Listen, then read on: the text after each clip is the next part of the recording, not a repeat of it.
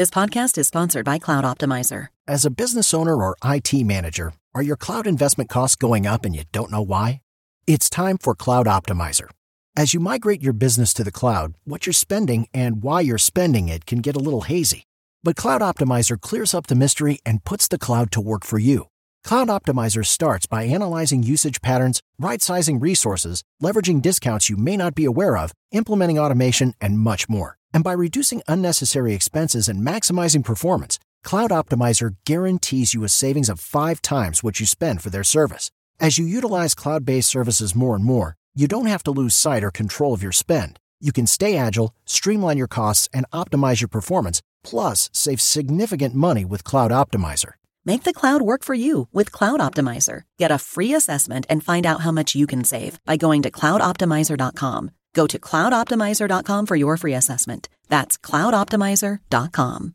Step into the world of power, loyalty, and luck. I'm gonna make him an offer he can't refuse. With family, cannolis, and spins mean everything. Now, you wanna get mixed up in the family business. Introducing The Godfather at ChumbaCasino.com. Test your luck in the shadowy world of The Godfather slot. Someday, I will call upon you to do a service for me. Play The Godfather now at ChumbaCasino.com. Welcome to the family. No purchase necessary. VGW Group. Void where prohibited by law. 18 plus. Terms and conditions apply.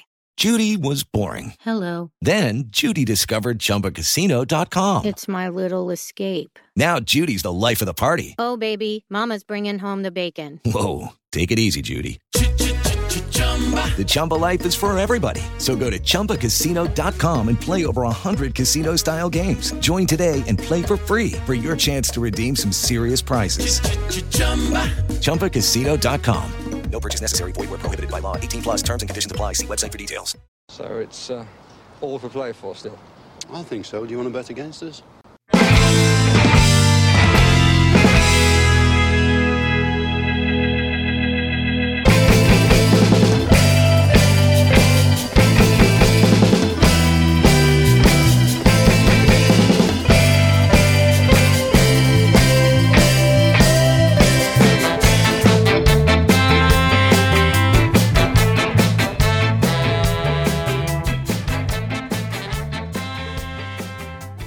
Hey everybody, and welcome to For the Love of Paul McGrath podcast with Neil again today. I don't have Paddy. It's a Monday morning and I don't have Paddy, but I do have the fantastic Stephen from Villa Analytics. You said you liked him. You said you wanted him back, and we've been efforting an awful lot, but obviously this crazy world we're living in at the moment, schedules didn't tie in, but I'm delighted to have Stephen from Villa Analytics back again, and he's going to take you down through some of the good stuff, I think, from Aston Villa's start to the season today. But before we get into that, how are you doing, Stephen? How is life treating you at the moment? I'm doing very well. Aston Villa are making me a lot better. It's going good. Yeah, you know what it is? It feels different, doesn't it? It feels different when you've got this kind of, I'm going to call it an unexpected confidence within this team in the way that it's playing. It does make certain things better. You know, I'm overlooking if my coffee is a small bit colder in the morning. I'm overlooking things like that. You know, these little things that might have got under my skin, because I know that I've got something to look forward to in Leicester in what I think it's now moved to a Sunday night. So we've got Leicester in 6 days time, I think it is. And yeah, I'm just buzzing. I can't get enough of Aston Villa games at the moment, to be honest with you. And what I suppose really, like, Villa they've passed the eye test at the start of this season, Stephen. And what's your own views on watching it? Obviously, we're all delighted about the product Villa are putting out in the field. But what's your own views on it? And what are you seeing, and what are you liking from Aston Villa, from the Aston Villa of 2020? Well, I think first and foremost, going forward, we look like a completely different side to how we looked the back end of last season. I think we've retained that defensive solidity that we managed to pick up over the course of last season. Obviously, we started off last season conceding goals for fun, but shored it up. But last season, especially after the pause in the season, I thought it was the attack that was letting us down. We weren't creating enough, we weren't scoring enough. But now with obviously Ollie Watkins, Ross Barkley, Traore coming off the bench.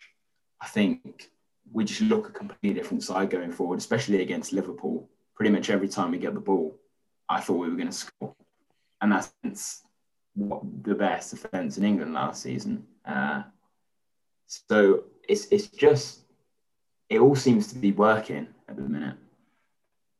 I think that's actually a great word to use, working. And it's not just that the system is working, it's that everybody seems to be working within that system. And, you know, we talk about, you're called Villa Analytics. You like to work in an area of sample sets and stuff like that. And I think the statistical data or whatever, we might get into it in a moment, but it's a small sample set that we have of 4 games. But the 4 games each game has been different. And each game has, you know, it's the 3 games, I think it is, but each game has been different, and each game has thrown up its own spanner in the works. Even if you look at the Sheffield United game, going up against 10 men who parked the bus early, we managed to grind out a win there. Like, that had 0-0 written all over it, or probably 1-0 when Sheffield United got the penalty. Then we've got Fulham. We were in the situation whereby we scored a goal early, and Villa of the 2019-2020 season, when they score a goal early. No, that's better. When they score a goal early, they usually concede 2 and end up losing 2-1. And it's the hope that kills you kind of a moment. But we didn't. We pushed on. We got more goals. And then against Liverpool, doesn't even mean like that's just an absolute outlier and anomaly altogether. 7-2 against the best team in Europe last year. Well, probably the second best team in Europe. And when you say it's working, it's working in different ways, but the team is working, finding areas to I suppose, to capitalize on the opponents itself. And you mentioned you mentioned guys like Watkins and Ross Barkley and Traore, but also I think Matty Cash has been a huge influence there. What's your views on Cash since he came into the team? A lot of people, I suppose, were kind of wondering, you know, Freddie Gilbert seems to be number 3 in the pecking order now, but if Matty Cash keeps on playing the way he's playing, I think it's a fully justified 18 million and selection point for him. But what are your views on Matty Cash, and what do you see he brings to the team? Yeah, I think it's an interesting one with Cash. I thought he was pretty good when he was arriving. Obviously, Forest fans spoke very highly of him, but I don't think I realised how good he actually was.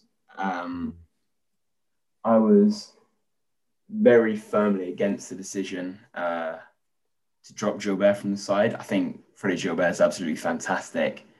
I think Cash is something quite different, and I wouldn't be against using Gilbert against some more attacking sides where we're going to be penned back a bit more. And I do think Gilbert should be on the bench out of El Hamady. But with Cash, he seems to have that attacking ability that we get with El Hamady, where he can get forward, he can create, he can cross without sacrificing the defensive side of the game. I think he's excellent on the transition. He's very quick to get up and down the line. And I also really like the height that he offers. I think it gives us an extra out ball from Martinez. He can just clip it out to Cash to head it back into the midfield. So yeah, I'm really, really pleased with how it's going with him. It'll remain to be seen if he can keep that up, obviously. But if he does, then I'd be more than happy with the signing. And are you one of these guys, Stephen, that kind of gets bogged down in transfer fees?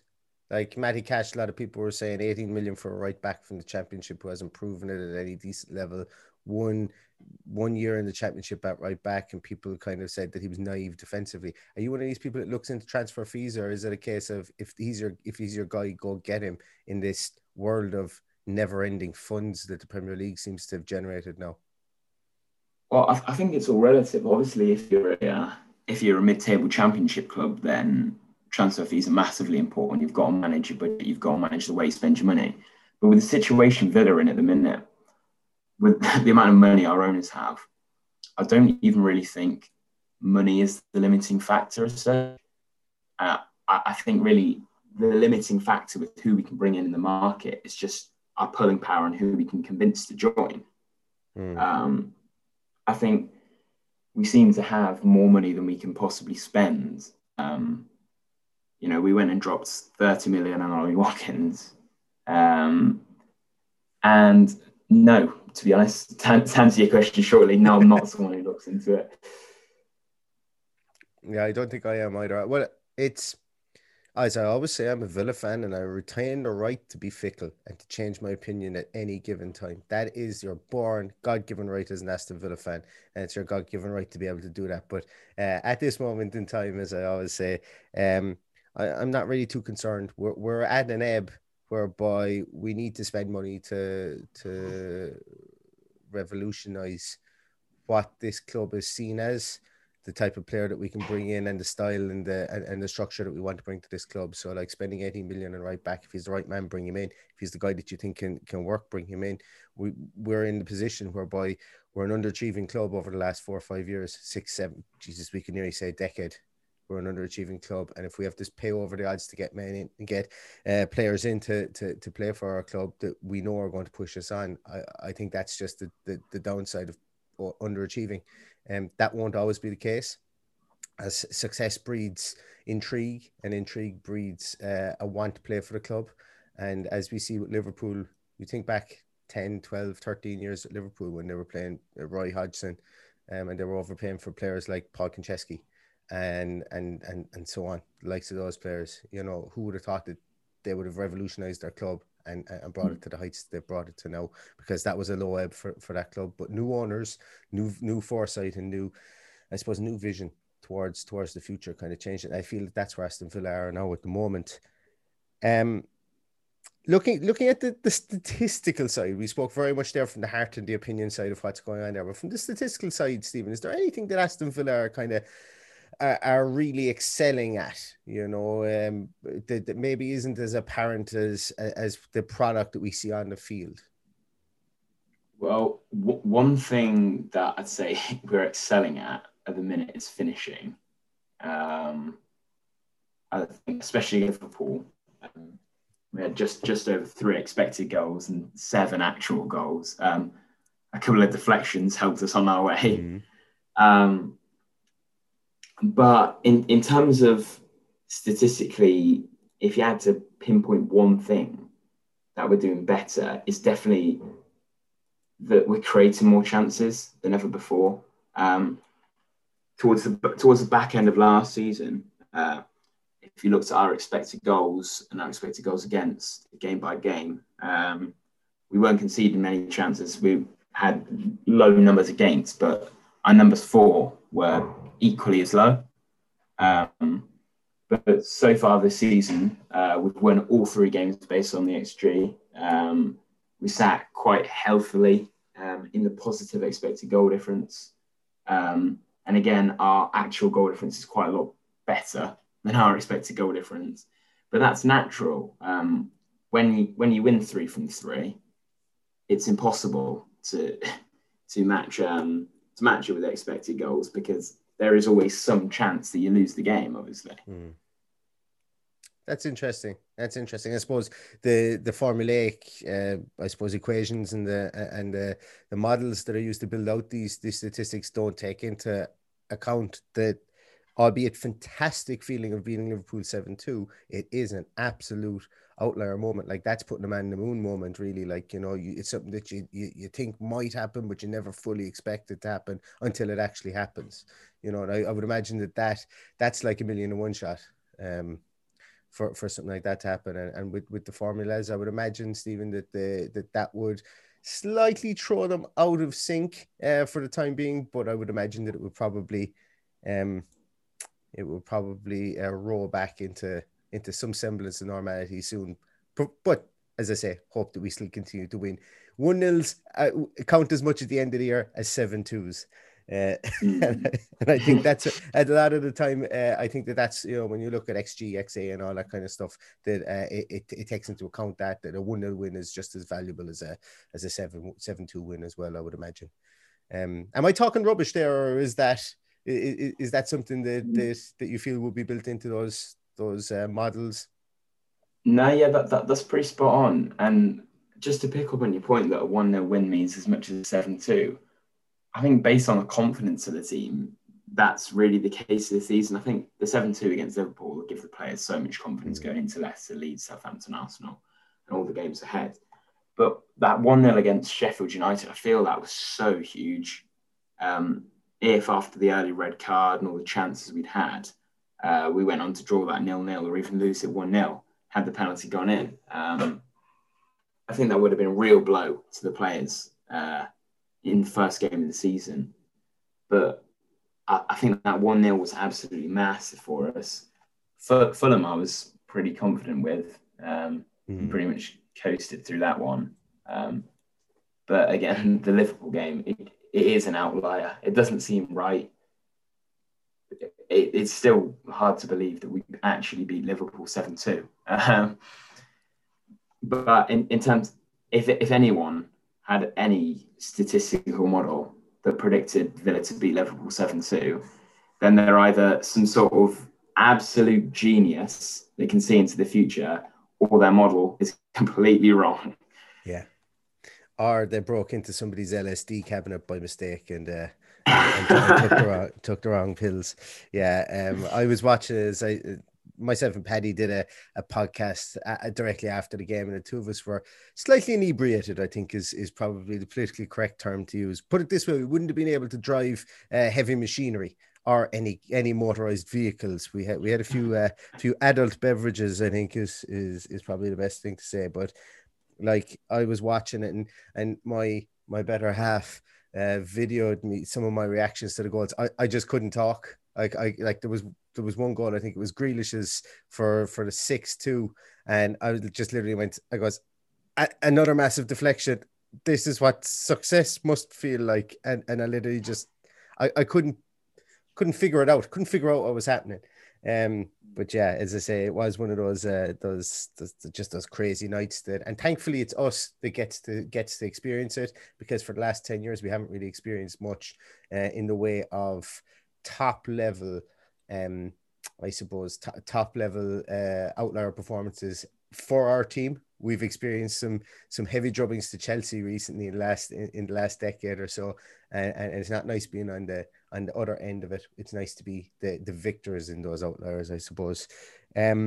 Obviously in that game as well, Stephen, one guy that, you know, if anybody listens to the podcast knows that you predicted would be a Premier League hotshot, and you basically called it as it's been happening, really. Ollie Watkins has came out of the traps, albeit he didn't score in his first two games. He really announced himself against Liverpool, and he could have had 5 against Liverpool. He really could have.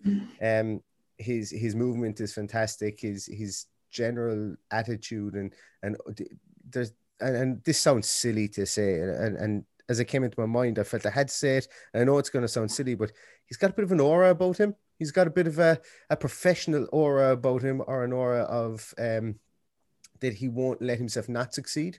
If that makes any sense. But he was a favourite of yours. He hadn't even signed from Brentford by the time when we were last talking, Stephen. He has signed for us now. I want you to go off on a victory lap. Tell us all the good things about Ollie Watkins that you predicted, and tell us about how you feel about him and the job he's doing within this team as a whole. Well, it's just so pleasing to see a player that I'm such a big fan of playing for Villa and absolutely killing it.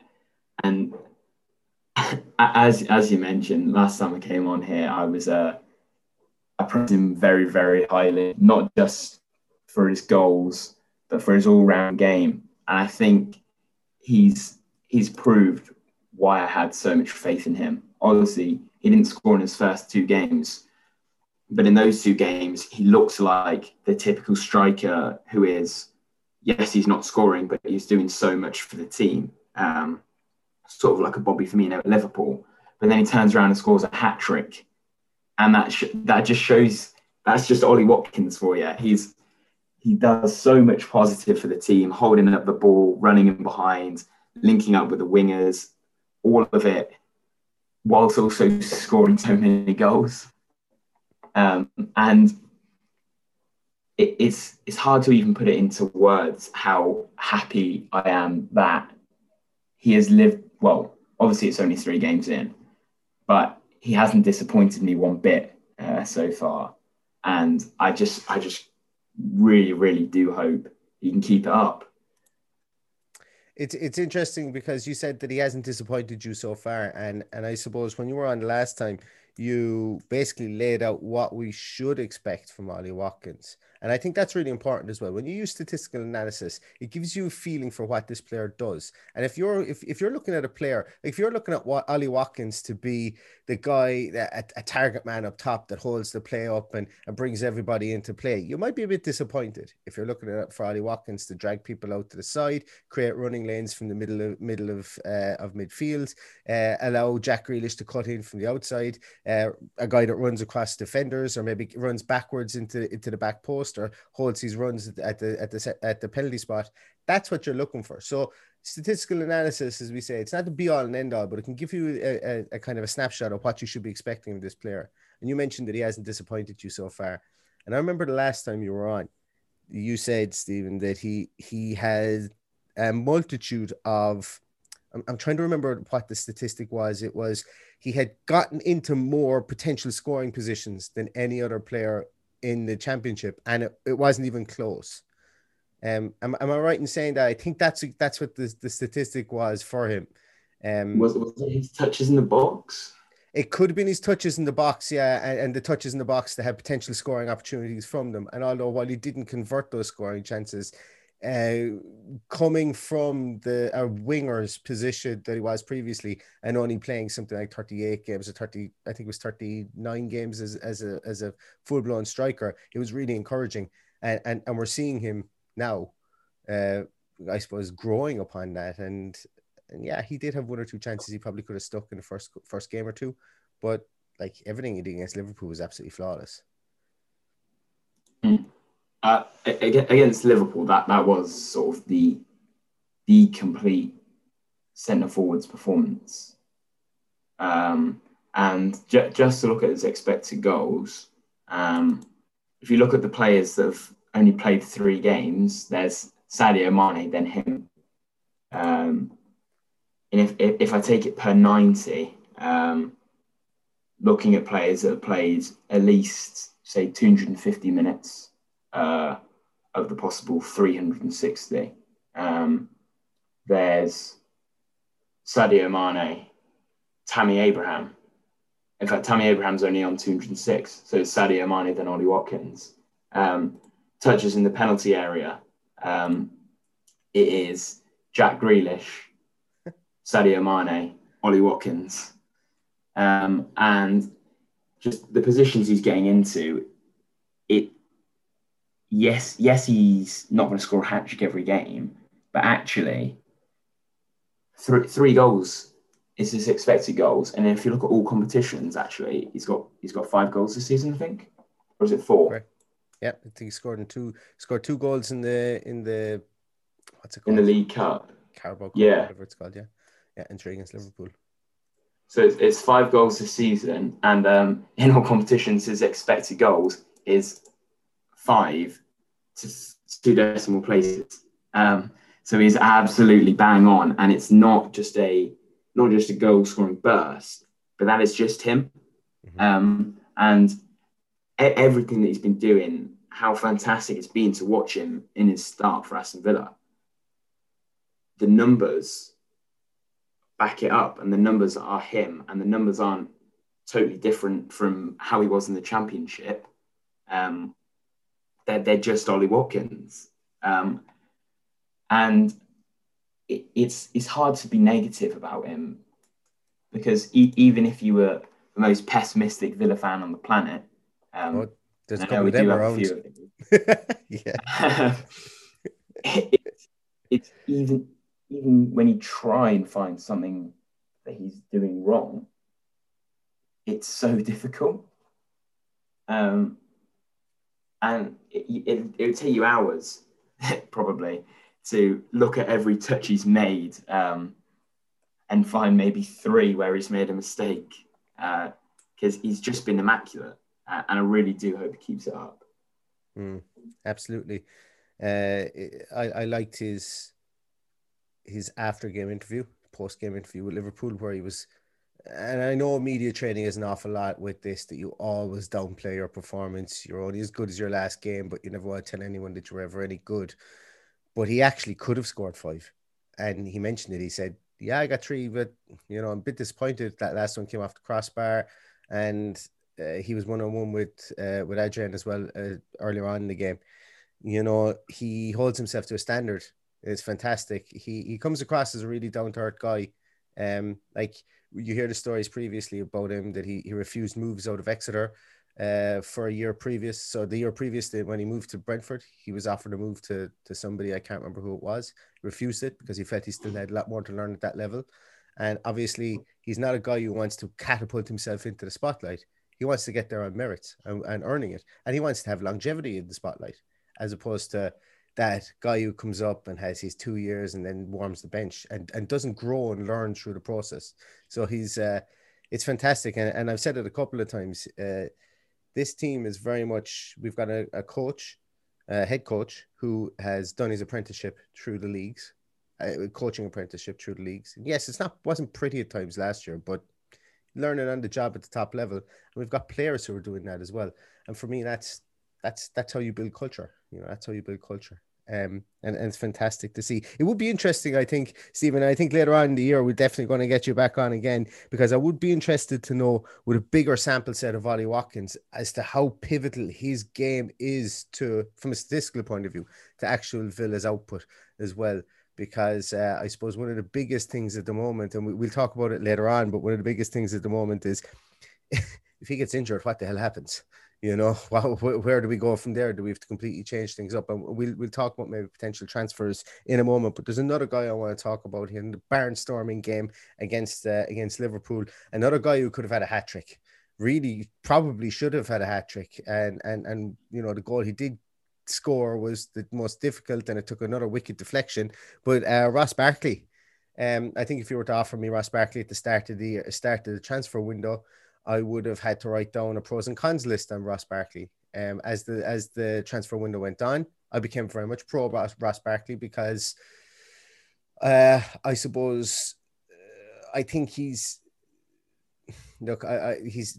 age category, the category of his age, what he does in the field, and the height that he brings to that midfield. I think there's lots of things to like about Ross Barkley, and he had a great game against Liverpool. What's your views on him? He had a lovely debut, as I say, but what's his, does he float your boat? Is he somebody that you're happy to see within the team? Yeah, I'm very, very, very happy with the signing. I think Barkley, obviously, in the last few seasons at Chelsea hasn't been what anyone involved with Chelsea would have hoped. Obviously, when he arrived from Everton, he joined as one of the best players in the league at that point. And it didn't work out for Chelsea, but I don't think that means he's done. I don't think he got given enough chances at Chelsea. If you look at his numbers while he was there, creatively, and in terms of his ball carrying and his pass completion as well, he was very, very effective. He maybe didn't score as many goals as you'd like. He didn't play as much of a hand in Chelsea's team as they would have liked, but he was, in my opinion, still good enough for Chelsea. And if you're good enough for Chelsea, then you're good enough to play for Aston Villa. While we may be above them in the table for now, I'd be very, very shocked and delighted if that was the case at the end of the season. But I just think he fits into the template Villa midfielder, being such a strong ball carrier who likes to get into the box, he likes to take shots, he likes to create. And I tweeted when we signed him that if you look at his numbers as a central or attacking midfielder, he's very, very similar to Jack Grealish.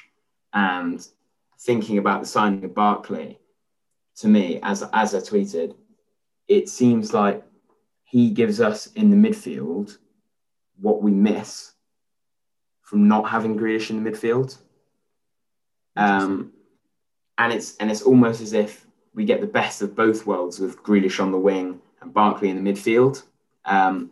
So it got me very, very excited. When I first heard the name, I was like, all right, I need to take a look, because obviously it hasn't worked out for him at Chelsea. But as I started to look at his numbers, started to think about the way he plays and the way he would fit in at Villa, I very quickly saw why Johan Lang and the Villa top dogs were interested in bringing him in, and I think he'll do very, very well here. That's, that kind of sums up my views as well. You mentioned they're the best of both worlds of having, two Jack Grealishes. Jesus, that makes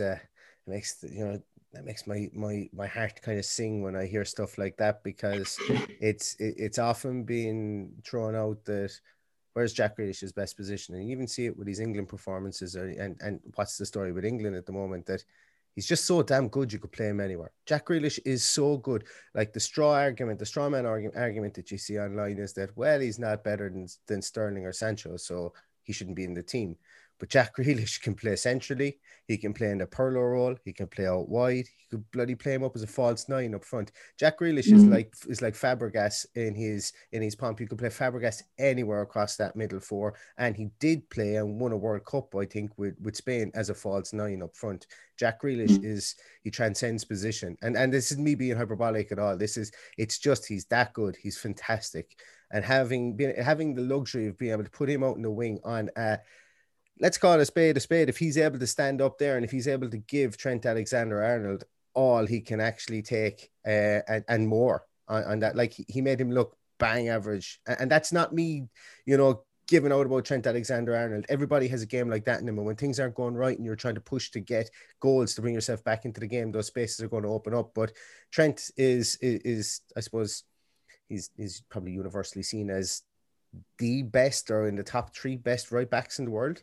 And Jack Grealish was able to nullify him early, cause him problems. And then when he pushed forward to try and rescue the game for Liverpool, which Liverpool's fullbacks absolutely have to do, Jack was there. He was able to get in behind him and stuff like that. So having that, and as you say, having another one, or even maybe if it's only 80% of Jack Grealish running through the centre, that's really, really, really heartwarming to be able to see that the numbers stack up on that level. It's a hell of a lot better than my reasoning for wanting Jack Barkley or Ross Barkley in the team, because he's 6'2", and I think we needed a bit more height in midfield, and he loves the tackling. He's got that Scouser kind of grit and determination about him. You even see it in his face. He's up for a fight. That was my reasoning for having Ross Barkley in there. And, I was thinking it's going to be a rebuilding job from the time at Chelsea when he had less minutes. It's going to be up to us to rebuild him to his Everton days. And it took the bones of 15 minutes to get him back into that marauding central midfield role. So, that's good. The numbers are stacking up from what we see on the pitch. I think it would be great. But once again, I do want to caveat at it with, and I'm sure you'll agree, Stephen, that the sample size is small for him in an Aston Villa shirt. So we're not going to anoint him as the new David Platt just yet. But we'll go a long way to doing it. We'll enjoy his performance while we can, for sure. Transfers, Stephen, do you think we'll be active between now and Friday? I think it is. Yeah, Friday, the 16th. Do you think we'll be anyway active in the transfer market, maybe bringing in someone from lower divisions? Well, I've seen the 2 players I've seen us linked with are Ben Rama from David Ornstein this morning, and obviously Josh King. There's one that hasn't really gone away all window. And Ben Rama is someone that I've spoken about on my Twitter account quite a lot. He's someone who I've wanted us to bring in for a very, very long time, even longer time than Ollie Watkins. And if that went through, even for another 30 million fee that's being talked about, obviously he's most closely linked with West Ham. But even for another 30 million fee, I would be over the moon if we got inside Ben Rama. And Josh King also, obviously you mentioned a while ago about Ollie Watkins, and if he got injured, what would happen then? What would we do? And I think Josh King could maybe be that player. I don't think he offers everything Ollie Watkins offers. I don't think he's as rounded as a player. But certainly I think he's a player who can score goals and link play, get involved. And while Watkins would still be a good miss, if we did have Josh King in there as a backup option, it would soften the blow. Yeah, and of those two players that you mentioned, I'd love both of them. I really would. Like if we had to prioritize either of the two, I'm thinking I come down the side of Josh King as well, because I'm just not sure that Said Benrahma will be able to, like, yes, he does go out and he would be a wing player for us. And I've just waxed lyrically about, yes, you could play Jack in false 9 up front, but I don't want him playing there for Aston Villa. I want him in the roles whereby he can attack facing the goals as opposed to having his back to the goals at any given time. I never want to see Jack Grealish with his back to the goal, because that nullifies him. I'm just kind of, as I say, I would love both of them. It would be fantastic to have a bench and to look down and see, say, Benrahma, Josh King, Bertrand Traore, or Trezeguet. You know, the attacking options there would be absolutely mind-boggling, you know, for Dean Smith. And we would be in a position to change games like Liverpool were against us last year, like Chelsea were against us last year, like United were against us last year, like Spurs were against us last year, like Arsenal were against us last year. And there's no coincidence that I'm naming teams that have relative modicums of success over the last, well, some more so than others, but you know what I'm getting at, like perennial successful teams there have benches that they can turn to in their times of need and bring on a Pulisic, bring on a Lacazette, bring on a, you know, Pogba even, you know, time to time. It's fantastic that if you look at Villa, that they can bring on these fair players that can actually turn the game around. For me, I would probably err on the side, as I say, I would like both. But if I had a specific budget, I probably would go with Josh King, because I am really worried about what happens if Ollie Watkins is out. If you bring in someone like Josh King, he is a pseudo forward, inside forward, wingers type player who could go up front, has a good international pedigree, and could play that role for a number of weeks if we were stuck. I just don't think Keenan Davis can play the exact role that Ollie Watkins can play. Plays a completely different role, and I think that's to be expected considering his size, his speed, and his physical attributes. And I certainly don't think Wesley can play that game when he comes back. Not that we're going to have him back until January. So I think from that point of view, while I would like to have both of them in my team, and I suppose I shouldn't rule out the fact that Bertrand Traore has a pretty decent record up top as well. I'm kind of talking myself in and out of which one I prefer now. Give me both of them, but if I had to, I would go with Josh King. But I am after just stumbling on something there. Do you think it is a viable option that Bertrand Traore is our substitute striker at the moment, if we need to change things up, or is he solely a wing player for us? Well, when we were first linked and when we first signed him, and even today, I think for us, he's a winger rather than a centre forward. I think he's just the way he plays. You know, he's a ball carrier. He likes to run in behind. He likes to do that in the wide areas. I don't think he's a clinical finisher. I don't think he's...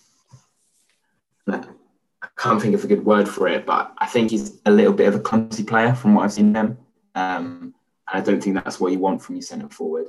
And I don't think he's got that physicality to drop off and link play and turn. I think he's much more of a fast sort of put it in his path and he'll run onto it and then either cross it in or cut in and have a shot on his strong foot.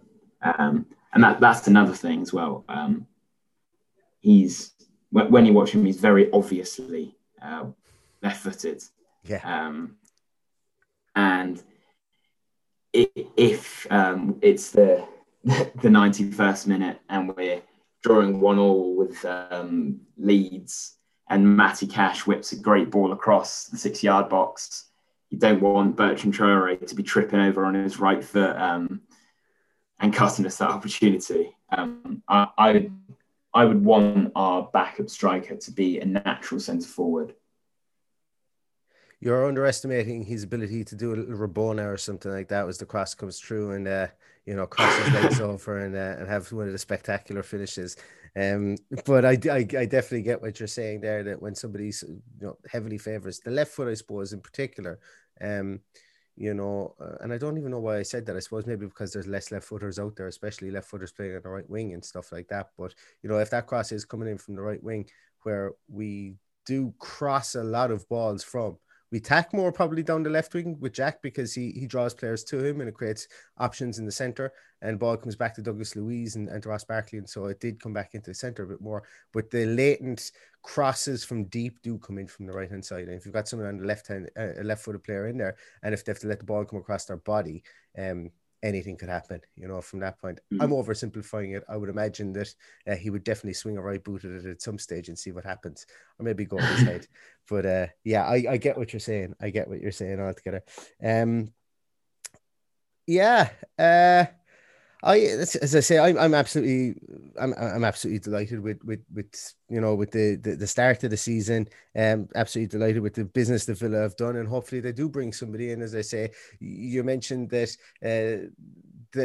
us Villa fans, we always have this modicum of kind of apprehension about something bad is going to happen, and I'm probably coming from that point of view when I talk about what happens if Ollie Watkins goes down. I think it's a valid thing to kind of discuss, but it's definitely something to kind of think about, and I think that it would be interesting to see what direction we go over the next few days if we do bring in somebody to come into that team to maybe anchor that forward position as a secondary option, as maybe a bench player, or maybe somebody that could come in and could light it up, if we were to bring him on for the last 20 minutes and shift Watkins out to the right wing and see what way it goes. Options, I think is what I'm looking for here. Anything else, Stephen, that you want to regale us of from a statistical point of view with this fantastic Aston Villa start that we've seen? I think I've pretty much said my piece. Good stuff. Well, as I said, thank you so much, Stephen, for popping on. It's always a pleasure to talk to you. I could have gone on for another hour or two there. If I was just prepared enough to write down topics, I know that you would have been able to bring the goods for anything that I asked you about there. Sorry for putting you on the spot at the end. But if anybody, as I say, if you aren't following Stephen on @Villa Analytics, get in there. The tweets are just basic factual based stuff. You won't be able to quibble with them. They're based in fact, they're based in numbers, and they may open people's eyes to a lot of things that maybe we don't see on the field, me included. There's a couple of tweets I've seen from Stephen that have really kind of allowed me to kind of sit back and maybe contemplate as to maybe I'm a bit harsh in this player, or maybe I'm overly happy with this player, or so on. But definitely follow Stephen on @Villa Analytics. It's patronizing me even saying it because of the follower base that he has, but do it if you aren't already. Thanks everybody. Thanks so much for everything you've done for me, following the podcast, following Paddy, who's subscribing to the podcast, downloading the podcast, listening to the podcast, everything. It's been an emotional week since we beat Liverpool 7-2. The highs, the lows, the hangover, everything took a couple of more days to get used to. I think I've just about taken off the sunglasses after the hangover of beating Liverpool 7-2. But thanks everybody for all the interaction. In the meantime, we have Leicester, as I say, next Sunday at I think it's a late game again, Stephen, isn't it? I think it's like 7:15 game or something like that. It's a late enough game next Sunday, and we'll be hoping that we can continue our good form and catch Leicester in the long grass. Keep our triumphant charge towards the title going, because we are the winners elect, the champions elect of the Premier League at the moment. We beat the champions. That means we have the title. It's the exact same thing as boxing. You beat the title holder, you win the title. So that's exactly how it works. That's how I'm taking it. Yeah. So we've got a target in our back, and hopefully we keep it going against a well-marshalled Brendan Rodgers Leicester team who've started the season in good form, considering that they were poor after they came back from lockdown. So as I said, thank you everybody. Thank you very much to Stephen, and as I say, give him a follow, and we'll be back to you, I suppose, probably before the Leicester game. But in the meantime, all that's left to say is up to Villa.